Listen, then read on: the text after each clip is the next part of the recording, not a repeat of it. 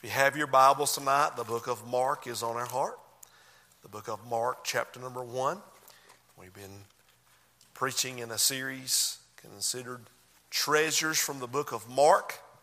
And tonight we'll try to limit ourselves to 2 or 3 verses. We're going to preach tonight on this thought, counseling with his doctrine. It begins in verse number 21 and 22. And if you think about it, Jesus has just called his disciples. He's called 4 of them in verses 16 through 20. And verse 21 says, "And they went into Capernaum, and straightway on the Sabbath day he entered into the synagogue and taught. And they were astonished at his doctrine, for he taught them as one that had authority and not as the scribes." Now, that's what we're going to read tonight, Lord willing, but let's just spend a day with Jesus. Let's spend a Sabbath day with Jesus. From verses 21 all the way down through 34 is just one Sabbath day with Jesus. And there's so much stuff here, we'll not even be able to preach it all in one sitting. I think, number 1 tonight, we should look at the advancement. Now, the disciples that have just been called by Jesus, they go with him into a village called Capernaum. That is the village of Nahum. It means the village of compassion. Capernaum is centrally located on the northwest shore of the Sea of Galilee. And Capernaum is a business center, a commerce center. It is a place of military soldiers coming in and out. There are thousands and thousands of people in that locale, but we also know it's a very densely populated place, but it's also a dark place in that it is a sinful region. It is in this city, Capernaum, that Jesus will establish his headquarters. The focus or the center of his ministry on earth will come out of that little village called Capernaum. That's where he's going to locate amongst the sinners in that region. In fact, we won't turn there, but I'm going to quote it. Matthew 9:1 says, "He entered into a ship and he passed over." That's passing over the Sea of Galilee. And, quote, "He came into his own city." End of quote. Not speaking of Bethlehem, not speaking of Nazareth, but speaking of Capernaum. To Jesus, Capernaum was a strategic place. To Jesus, Bethel, Spruce Pine, is a strategic place. To Jesus, Balfour Baptist Church on July 13th, 1978 was a strategic place where he found me and he saved me that night. So the advancement is to a strategic place. Now watch, he's on a straight path. They went into Capernaum, and straightway on the Sabbath day, he entered into the synagogue and taught. Straightway, what does that mean? Immediately. We see that Jesus has ceaseless activity. He didn't let the grass grow under his feet much. Believe me, and he's got a pressing drive. He's got a fast-paced life. He's losing no time moving forward. We at Bethel, we need to lose no time advancing the message and the ministry of the gospel of the Lord Jesus Christ. We've got to keep pressing forward. Now, he has Sabbath plans. On that Sabbath day, he entered into the synagogue and he taught. What is the Sabbath day? It's the 7th day. What's the 7th day? The 7th day is Saturday. Not Sunday. It's Saturday. On the 7th day, the Lord God rested from all the creation that he had made. And he said, keep the Sabbath holy. And the Lord Jesus, fulfilling the law, was keeping the Sabbath holy. And on the Sabbath day, which was Saturday, he entered into the synagogue to teach. Now you may say, Preacher Darren, I have a question then. Why do we worship now on Sunday? Why do we worship on the first day of the week? Well, I don't know if you've realized this or not, but Jesus died on the cross for our sins, was buried. On the Sabbath day, he was still in the grave. But on the first day of the week, he arose, victorious over death, hell, and the grave. Jesus is the fulfillment of the Sabbath, and now we live under grace. and we meet on the first day of the week to every Sunday celebrate His resurrection. Every Sunday, Brother Seth, ought to be Resurrection Sunday. Amen? So just think about that. Now, he goes to the synagogue. What's the synagogue? It is a structure, it is a building where the local people, mostly Jews, will attend to worship and pray. Now, wait a minute, Preacher Darren.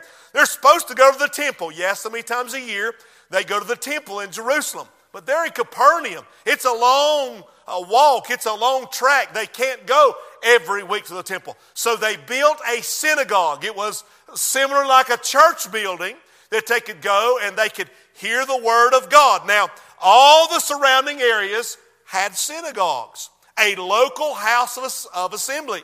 And they were a house of much activity. On the Sabbath, they were coming in to worship. But did you know on the weekdays that they used them as a school? To train, what about that? To train the children? To teach them about the things of God? Did you also know that there were times it was used as a minor court? Where cases would come in and they would be settled in the house of God? Wow, that's pretty incredible too, don't you think? Now, on the Sabbath day in the synagogue, they did three things. They would worship, they would pray, and they would have someone to teach. The teacher would take a text from one of the 5 books of the law. Then he would take a text from the prophets, maybe the minor prophets, or Isaiah, Jeremiah, Ezekiel, Daniel, some of the minor prophets. And then he might read some scripture from the Psalms, the Proverbs. And then he would stand up and he would begin to teach the Word of God to those that were there. And the ruler over the synagogue would ask someone, if not himself, to be the speaker. Jesus was invited that day to be the speaker in the house of the Lord. What's he doing? When he got there, the Bible says he taught them. He expounded the Word of God to them. He explained the Word of God. He began to exposit, to exhort, to encourage, to enlighten those in attendance about the Word of God. He presented a straightforward exposition of the Scripture. He was a Bible teacher. No empty religious talk, no worldly clatter. He didn't take a survey of the people and say, what do you think I need to talk about next? Honey, he stood up and taught the Word of God. And at Bethel, we are, just like Jesus, supposed to teach and proclaim the Word of God, the gospel of the Lord Jesus Christ. On Jesus' first day in Capernaum, he went in to the synagogue and he taught the Word of God. We're to advance the gospel. That's what we're supposed to do as well. We're to advance the gospel in the church, in the classroom, in the home, in the marketplace, in the world in which we live. Preach and teach, proclaim the world. That's our job. Number 2, when he did this, look at the astonishment. Verse 22. And they were astonished at his doctrine. The word astonished means they were stricken out of their senses. It means they were shocked. They were stunned. Let me give you a modern day version of what astonished means. He blew their minds. He blew their minds, man. When he got up and began to proclaim the gospel, they were like, open mouth, drop jaw. They could not believe what they were hearing. Why? Because the Bible says he taught them as one that had authority, not as the scribes. Now this crowd, like many of you, has sat through a lifetime of sermons, but never one like this. You see, those scribes, they were professional experts in the law. They knew how to teach and how to instruct, how to interpret from the law. Sabbath after Sabbath, the scribes would stand up and minister the word. But here's the problem. They departed from the authority of the Scriptures. And they started giving you a rendering of second-hand opinions. They started giving you what was politically correct.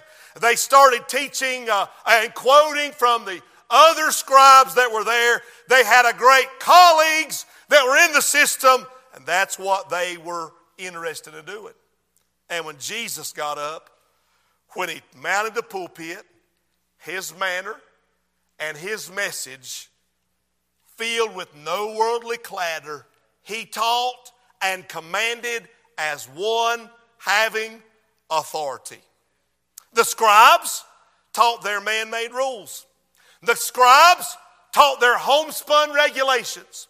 The scribes taught their petty legalistic requirements. They were twisting, they were augmenting their philosophies and their insights. But Jesus taught them as one having authority. Let's think about that in the Sermon on the Mount. Let's see it in Matthew chapter 5. Go back there with me. Matthew chapter 5. I want you to see what I'm talking about. Matthew chapter 5, verse 21. I want to look at three examples. There are more. There are so many. But I want you to see how Jesus taught with authority. Matthew 5, verse 21. You have heard that it was said by them of old time, thou shalt not kill, and whosoever shall kill shall be in danger of the judgment. Verse 22. But I say unto you, you ought to underline that in your Bible. I say unto you, that whosoever is angry with his brother without a cause shall be in danger of the judgment. And whosoever shall say to his brother, Raca, shall be in danger of the council. Whosoever shall say, thou fool, shall be in danger of hell fire. Jesus said, you've heard it said, but I say unto you. You hear his authority? Look with me again in verse 27. This is the second one I want you to see. You have heard that it was said by them of old time, thou shalt not commit adultery. Verse 28. But I say unto you, that whosoever looketh on a woman to lust after her hath committed adultery with her already in his heart. Woo! Where's my amens now? Jesus taught them as one having authority. Straightforward exposition, correct doctrine, right interpretation. He's not meddling around. He's telling you how God wants it taught. And the crowd was shocked. They were stunned. Let's look at another. There's so many of these. Let's look at verse 43. You have heard that it hath been said, thou shalt love thy neighbor and hate thine enemy. But I say unto you, love your enemies. Bless them that curse you. Do good to them that hate you. Pray for them which despitefully use you and persecute you. Gets quiet every time when the authority of Jesus comes out. I don't know that we really want him to preach straightforward to us, amen. But I say unto you, and their mouths fell open. They were astonished. They were amazed. They'd never heard this content. They'd never seen this command. They've never heard truth presented just like this. May I say it like this? Jesus spoke truth while the scribes gave their corrupt and evasive reasoning. Jesus presented great matters of significance, life, death, and eternity, while the scribes wasted their time with trivialities. Jesus preached with structure, while the scribes rambled on and on and on with their tradition of men. Honey, I'll be honest tonight. I'm not interested in coming in just preaching to you another sermon. I want you to hear something tonight that would cause you to be helped, and that cause you to be exhorted, and that cause you to be edified, and that cause Jesus to be exalted. That has been our prayer for tonight. Jesus excited their curiosity because when he got in the pulpit, he preached with passion. The scribes were dry as dust. Now don't tell me that you've not heard some dry as dust windbags like myself get up from time to time and ramble on and on and on. I ought to got at least one amen right. I'll amen myself. Jesus spoke as a lover of men, but the scribes spoke as lovers of themselves. Jesus spoke with authority, while the scribes spoke with the fallibility of men as their source. I just want to say this, and I'll move off. Oh, how we need the full counsel of the Word of God. Dealing with the issues of our life. I grew up in church. My daddy's a preacher. I love him dearly. But I can tell you the first time I ever heard Percy Ray preach. Something about his preaching, something about the way he stood in that pulpit. He had a gift of God, the Holy Ghost, anointing him. I can still tell you messages that he preached. The night I felt a conviction and got saved. His most famous, if you've never heard it, his most famous message, the red light of hell. Look it up. Listen to that one.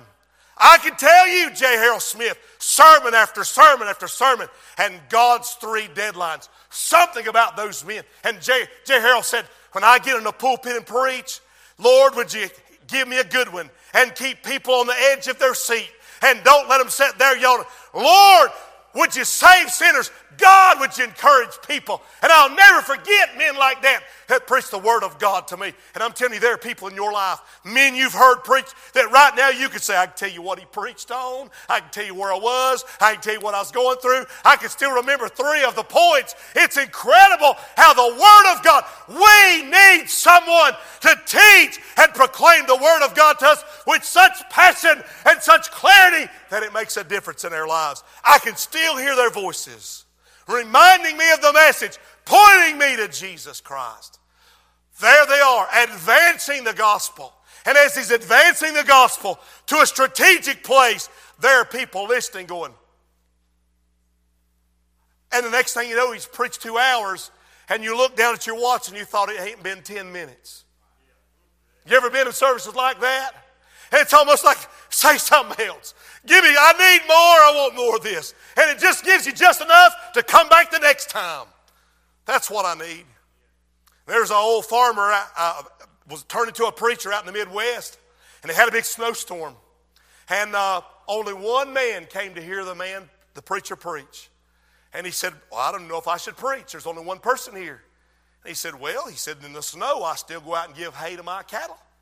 He said, so you need to get up there and preach. And he did. He preached 1.5 hours going on 2 hours. And when it was over, he went to the man. He said, what'd you think? He said, well, I still feed my cattle in the snow, but I don't give them the whole bale. Amen, preachers. Look at the next verse. Just want to bring it up.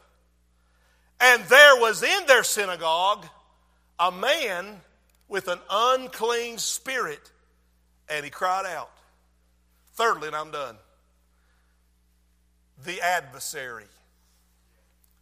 While the Word of God is being taught, a man with an unclean spirit cried out. This is what that means. You can be sure wherever, whenever the truth of the Word of God is being preached, it raises the ire of the devil. Can you just imagine Jesus preaching, the astonishment and the amazement of the people, and somebody jumps up and interrupts him? I saw this week someone interrupted our president, and he told him to sit down. You heard about it too. This man stood up and interrupted Jesus' preaching. It's not as much the man as who's in the man. It is an unclean spirit. This unclean spirit is not in the den of iniquity. This unclean spirit is not at the drunkard's party. This unclean spirit is not at the harlot's quarters. This unclean spirit is in the synagogue where they were worshiping and teaching, where Jesus had just walked in there. No doubt this man had been there for many a week, probably many a year. You know why the devil could take and make such a foothold in the house of worship? Because of dead, dry, empty religion. I know for a fact that there are some in the occult, and they will send 2 representatives to church and sit in church to see what opposition they may feel or face in the community where they have their occult set up. I've had them walk in here. It has happened. I'm very well versed on it. And you know what I did? I preached the gospel of the Lord and Savior Jesus Christ and pray that the Holy Ghost would convict them of their sins. This unclean spirit is an agent of Satan. He is there to possess and to take up residence and empower individuals. Now, I'm really getting into more than I want to here. But let me say this. When you have straightforward preaching, it will confront the enemy. It will, and I'm going to tell you something. When you come to church, it can be the most dangerous place you come all week. And I'm not talking because of gun laws and guns. That's not what I'm talking about. I'm saying there's a spiritual battle, and it's taking place while I'm preaching tonight. There is a warfare, youngins, that's going on, and we need to pray for one another and support one another and say, get him, Holy Ghost. Let Jesus have his way. There's a war going on. Hold your place. Ephesians chapter 6. I want you to read about it. Ephesians chapter 6. Ephesians chapter 6. I think it's verse number 12 I want to read to you. If you don't already have it marked in your Bible, please do so. Ephesians chapter 6, verse 12. The previous verse says, put on the whole armor of God. Verse 12. For we wrestle not against flesh and blood. It's not Jesus against this man. It's Jesus against an unclean spirit. It is good versus evil. We wrestle not against flesh and blood, but against principalities, against powers, against the rulers of the darkness of this world, against spiritual wickedness in high places. When the truth of the Scripture is preached, it will challenge lifeless religion, and a cataclysmic collision is going to take place. And I pray to God you'll have a front row seat. Because I'm telling you, when light penetrates the darkness has to leave. When light shines and invades the darkness is defeated. Jesus is preaching the truth of the Word of God. And you would have never thought that the devil would have a stronghold in the synagogue. But the reason he's got it is because in that place, the truth is being suppressed from the people that need to hear it. I'm interested tonight that Jesus comes into Capernaum, where there's darkness, and a place, and he knew Jesus was not surprised. You know why he went there? He went not only to preach the word, but he went to reach the lost. He knew this man was in that condition. That's why he went to that exact synagogue that day. That crowd in that synagogue, Jesus knew. He knew when he got there that they had religion without repentance. He knew that they had rituals without regeneration. He knew they had regulations without relationship with God. They were dead, dry, and empty. I'm going to tell you something. The devil, I'm going to tell you, he goes to church. He would rather be more entrenched and more involved in what's going on in their church than going down there to the bar. He wants to be where there's no spiritual truth being preached and where there's no spiritual life being declared. And when he can stop that, you better look out. The religious crowd are the very ones who oppressed Christ. The religious crowds are the ones that attributed his works to the devil. And they're the ones that accused him of being born out of wedlock. They're the ones that maligned him. They're the ones that slandered him. They're the ones that rose up and crucified him. The religious crowd. The devil's right at home amongst that crowd. Isn't that sad? But it's to this crowd that Jesus advances or brings the truth. It's to that crowd that Jesus comes to preach the word. Now listen, they've got the devil right under their nose and they didn't even know it. Did you know that in Revelation chapter 2, the Lord has John to write to the 7 churches. And in chapter 2, verse 9, he's writing to the church at Smyrna. And he said, you tell them that I know where the synagogue of Satan is. Look it up. Y'all looking at me funny. Revelations 2:9. I'm gonna pull the book on you. Revelations 2:9.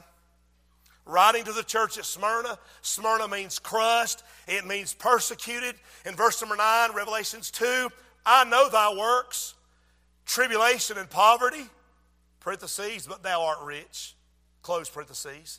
And I know the blasphemy of them which say they are Jews and are not, but are the synagogue of Satan.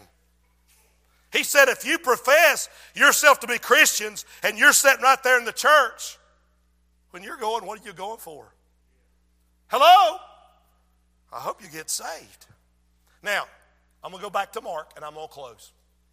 The same adversary that Jesus had that day, we have as well. We wrestle against principalities and these powers.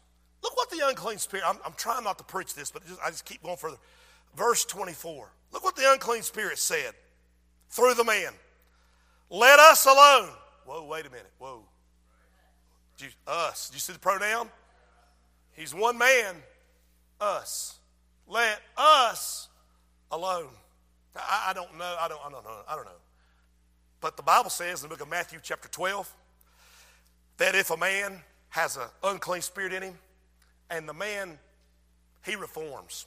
Doesn't get saved, doesn't repent, but he reforms, said, I'm going to turn over a new leaf, I'm going to start doing better. And he kicks the devil out of his life. And that devil goes down the street to a cottage. And he says, I'm going to go in right there into that person's life. But, oh, they're praying. I think I'll go on down. And he goes to the next person and says, oh, they're reading the Word of God. I'm going to go to the next house. Ooh, they're praising God. Look at them. Amazing grace. How sweet the sound. He says, you know what? I'm going to go back where I left and see how. And it says that house is still empty, never been filled by the Holy Ghost. And the Bible says he takes 7 more wicked than he was to start with and goes right back in that house. That has been done many a time. Is it that condition that we're talking about? Is he talking about all demons in general?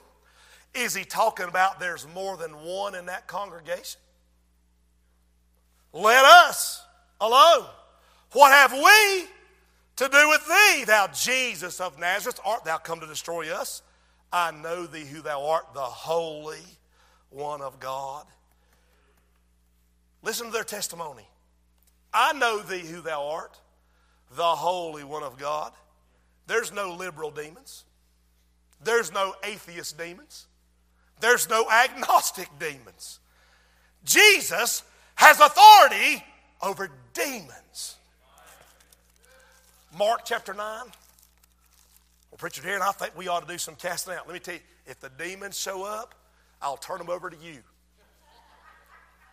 You and Jesus can figure it out because I'm going to make a new exit. I believe that Jesus alone has power over demons.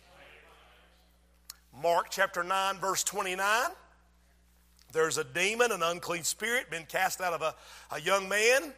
And the disciples said, why could we not cast him out? Look at verse 29. This kind can come forth by nothing but by prayer and fasting. Aha, Preacher Darren, we can do it. Are you one of the 12 apostles? I don't think so. You've not seen a resurrected Christ in person. He didn't call you amongst the 12. May I just emphasize a little more? Be careful what you play with here. I was told, Dr. Smith told me that in his church, a woman stood up about 3/4 of the way back in the church and said something and sat down. And a lady behind them, I believe it was a lady or a man, one, stood up, maybe there was a husband and wife there together, stood up and said, we are missionaries in Africa. We have just come home on furlough for the first time in over 20 years. We cannot believe in the tribal language where we serve what we've just heard. But this person just said that Jesus Christ is not the Son of God and the blood of Jesus is to no avail. Thank God some deacon didn't say, well, amen. Right? And the woman got down on all fours and went crawling out the door. You think it couldn't happen here? Some of you boys better be on red alert. Not just about what guns come in here and thieves come in here, but the greater one is the devil who would love to disrupt, he would love to defeat, and man, he'd really love to ruin our young people. I want to read one more verse of Scripture. It's found in the book of Jude, and I'm done, I promise. The book of Jude. It's just got one chapter. Okay? Right before Revelations. Jude 1, verse 9. Look at this verse. Look at this verse. Preacher Darren, I can't believe that you wouldn't stand up and battle a demon. I'd fight him all day long. Honey, you go right ahead. I'll pray for you. My Bible says in Jude 1:9. Y'all there? Say amen. Yet Michael, the archangel. So in my opinion, he's got power. Do you agree? Michael the archangel, when contending with the devil, he disputed about the body of Moses, durst not bring against him a railing accusation, but said, the Lord rebuke thee. The devil's fighting about the body of Moses. Where's it at? I want to, you know. And Michael couldn't even say, get behind me, Satan. I hear people say, get behind me, Satan. You better not get him behind you. He'll slap you from behind, stab you in the back. Listen, you can't protect yourself from the back. I wouldn't trust that egg-sucking dog to be behind me for a New York minute. Michael the archangel said, the Lord rebuke you. That's what we've got to get to. When we battle these things, I'm telling you, did you know there are demon, evil, wicked, hissing influences right now trying to attack your marriage, your children, your job, your church, I'm telling you, if you had any idea. One time I drove up here, I remember, God said, I want you to count the cars. I counted all the cars I passed going the opposite way. God said, that's how many times a night the devil wanted to kill you, but I protected you and wouldn't let him cross that yellow line. And I counted hundreds and almost 1,000 cars. The Lord protected me. Even greater still, how many things that we know not of? There's maybe some demon lurking. Get out of here. You're not welcome here. The Lord rebuke you. They could be sitting in here right now. What's that church going to do? They're going to go through another one of them Wednesday night sermons. Dry as dust. They'll show up because it's their duty. They're going to sleep through it. I'm telling you, you better pay attention. You don't know where he's lurking, but just like a snake, when you least expect it, he'll show right up. You stand to your feet. Father, thank you for the warning. Thank you for the word. Father, I think about Capernaum. I think about it being a strategic place. I think about that synagogue.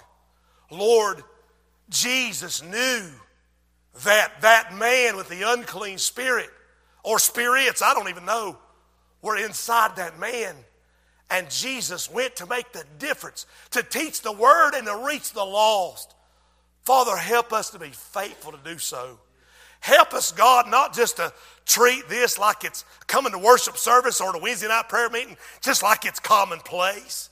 Help us, God, I pray, to be keenly aware. Give us discernment of our surroundings. For this I pray in Jesus' name. Amen.